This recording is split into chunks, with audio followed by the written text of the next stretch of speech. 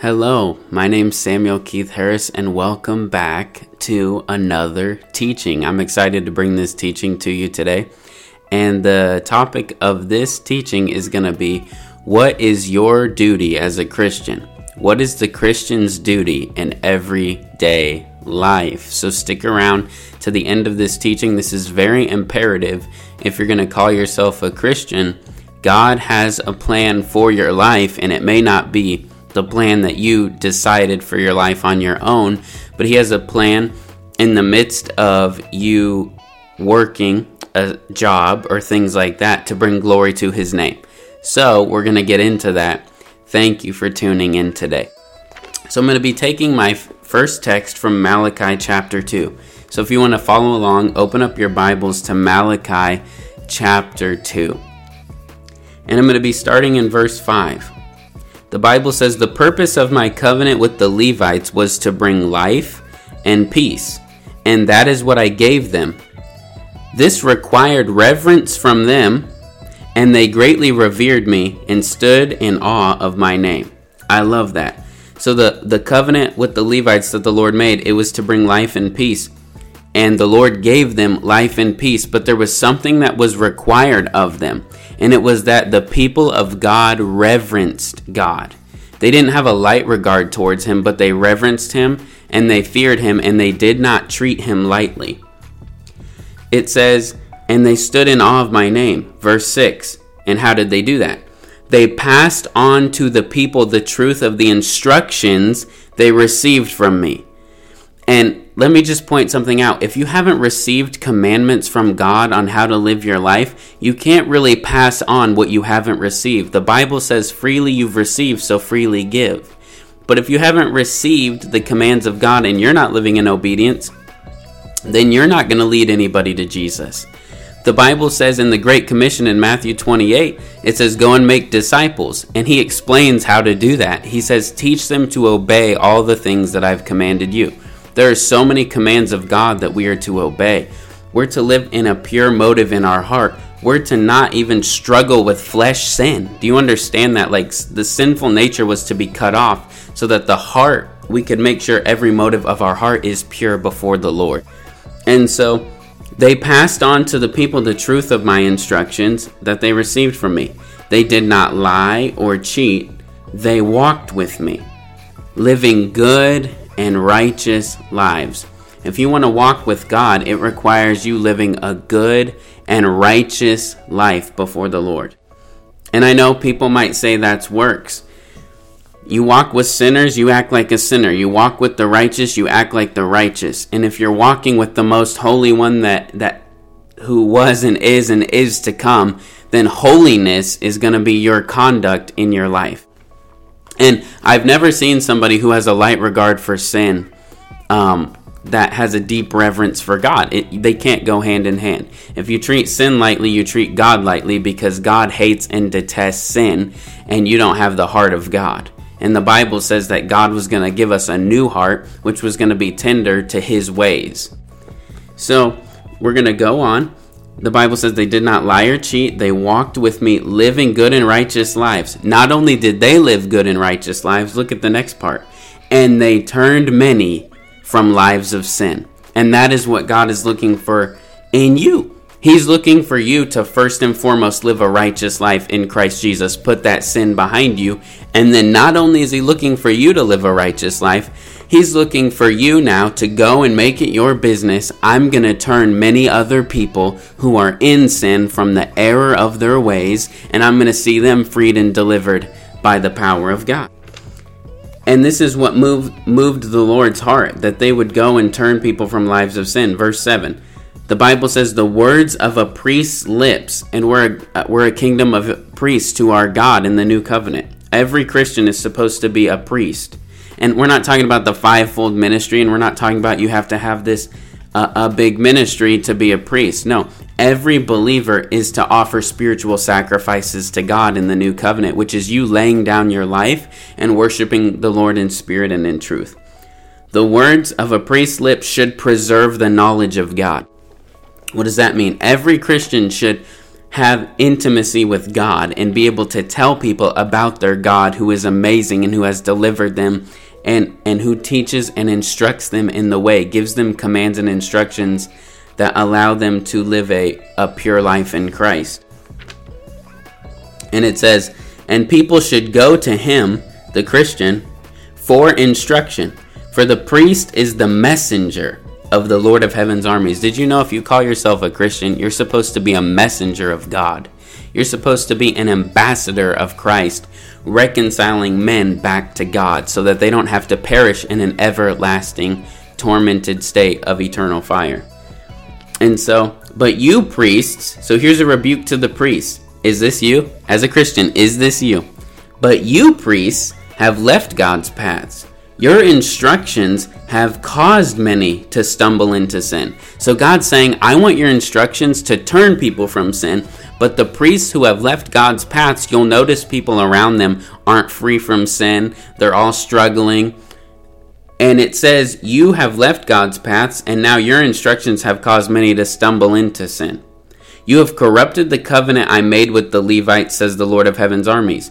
So I have made you despised and humiliated in the eyes of all the people. For you have not obeyed me, but have shown favoritism in the way you carry out my instructions. What does that look like? You're afraid to tell people the truth because of the tithe money that comes in. You're afraid to tell people the truth because of the offerings. You're afraid to tell people the truth because you have sin in your own life, and you don't want people looking into your closet to see if you're pure and holy. You know how I can preach with such boldness? Because when I'm at home, I live in purity and integrity before the Lord first. Then I go out and preach the gospel that Christ can purify you and free you from the power of sin so that you can live a holy life. And if you stumble while you're walking in righteousness, God will forgive you and clean you. But there is no place for habitual, continual, willful sin in the life of a Christian. It does not exist. It's a lie from the pit of hell. If you can go buy alcohol and drink it, you can certainly get off your rear end, get to your bookshelf, pick up your Bible, and read it and encounter the living God. If you can go gossip, you certainly had time to pray. So it shows you where your motives are in your heart. Out of the abundance of the heart, the mouth speaks. And a lot of people are filled with the devil, thinking that they're filled with Christ, and that's where a lot of problems come in. That's why I don't affirm people as Christians who are living lives of sin. I won't do it. At the end of the day, the Lord's going to shake it out. But he says if you're immoral, if you're a drunkard, he lists a big list of sins: greedy, liar, cheater. All those things will be in the lake of fire. I believe that. Now, if you want to distort the word of God and go to hell for it, that's your business.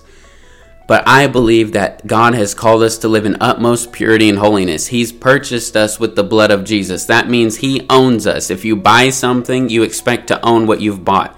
God bought us, Christians, with the blood of Jesus Christ. His perfect son had to die to purchase you, and you treat it as common and unholy.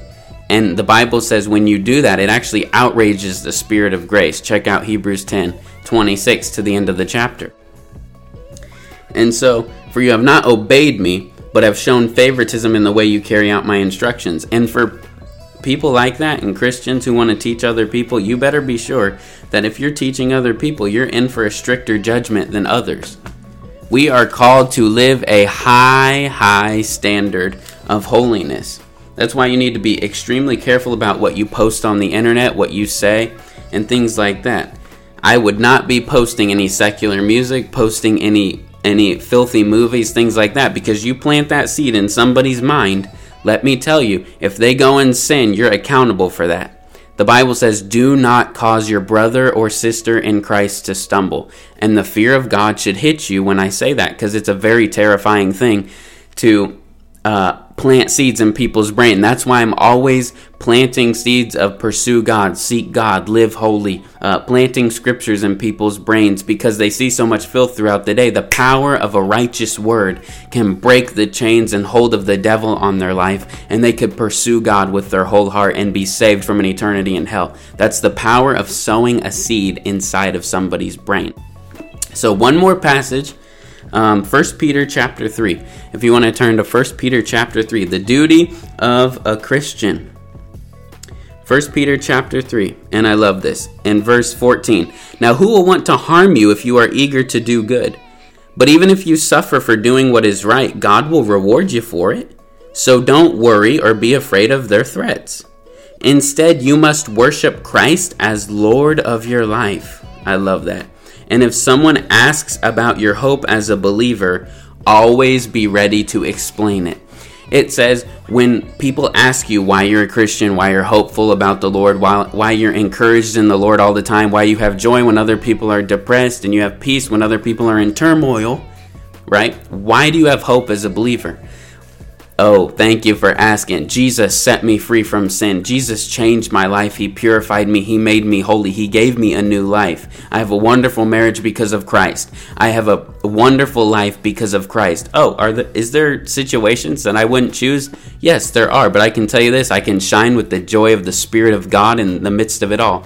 Even if I have to go to prison for my faith, I'm willing to go to prison for my faith. I will not deny Christ. I will die for Christ. I've already laid down my life, and I'm not going to hell because I wanted to deny him. I'm not going to hell because I was scared to tell people the truth. And if you're scared to tell people the truth, you are going to hell. The Bible says, if you are ashamed of me and my words in this wicked and adulterous sinful generation, then I'll be ashamed of you before my Father in heaven. So if you're afraid of the teachings of Jesus and purity that he brought, you will go to hell. Because I guarantee you, you're not living pure yourself. You're showing favoritism in the way you carry out God's instructions. And he's called you to be holy. He's called you to preach with the fire of the Spirit. He's called you to proclaim his word as clearly as he wrote it. And so, listen to this, but do this in a gentle and respectful way. Now, when I'm around sinners, I plant seeds of the word of God in people, but I do it in a gentle and a respectful way. But Christians have no excuse. We need to mobilize as the army of God and be troops for the army of God. And we need to be holy and get sin out of our lives. Judgment begins at the house of God. But when I'm around sinners, in a gentle and respectful way, I'm always trying to lead people to the truth of the gospel. My heart goes out to them. They don't know any better. They're lost and they need a savior. They're sheep without a shepherd. And so, because I love Jesus and I care about what he cares about, I share the burden of his heart as I get into his presence. My heart gets broken over those who are broken.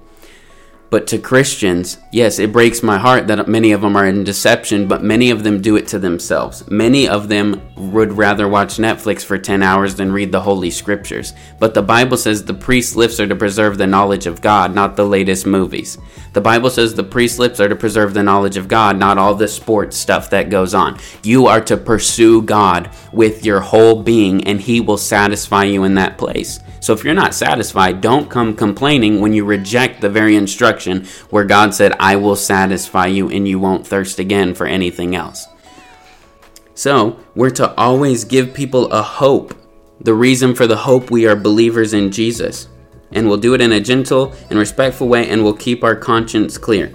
Then if people speak against you, they will be ashamed when they see what good of a life you live because you belong to Christ. And that's the point.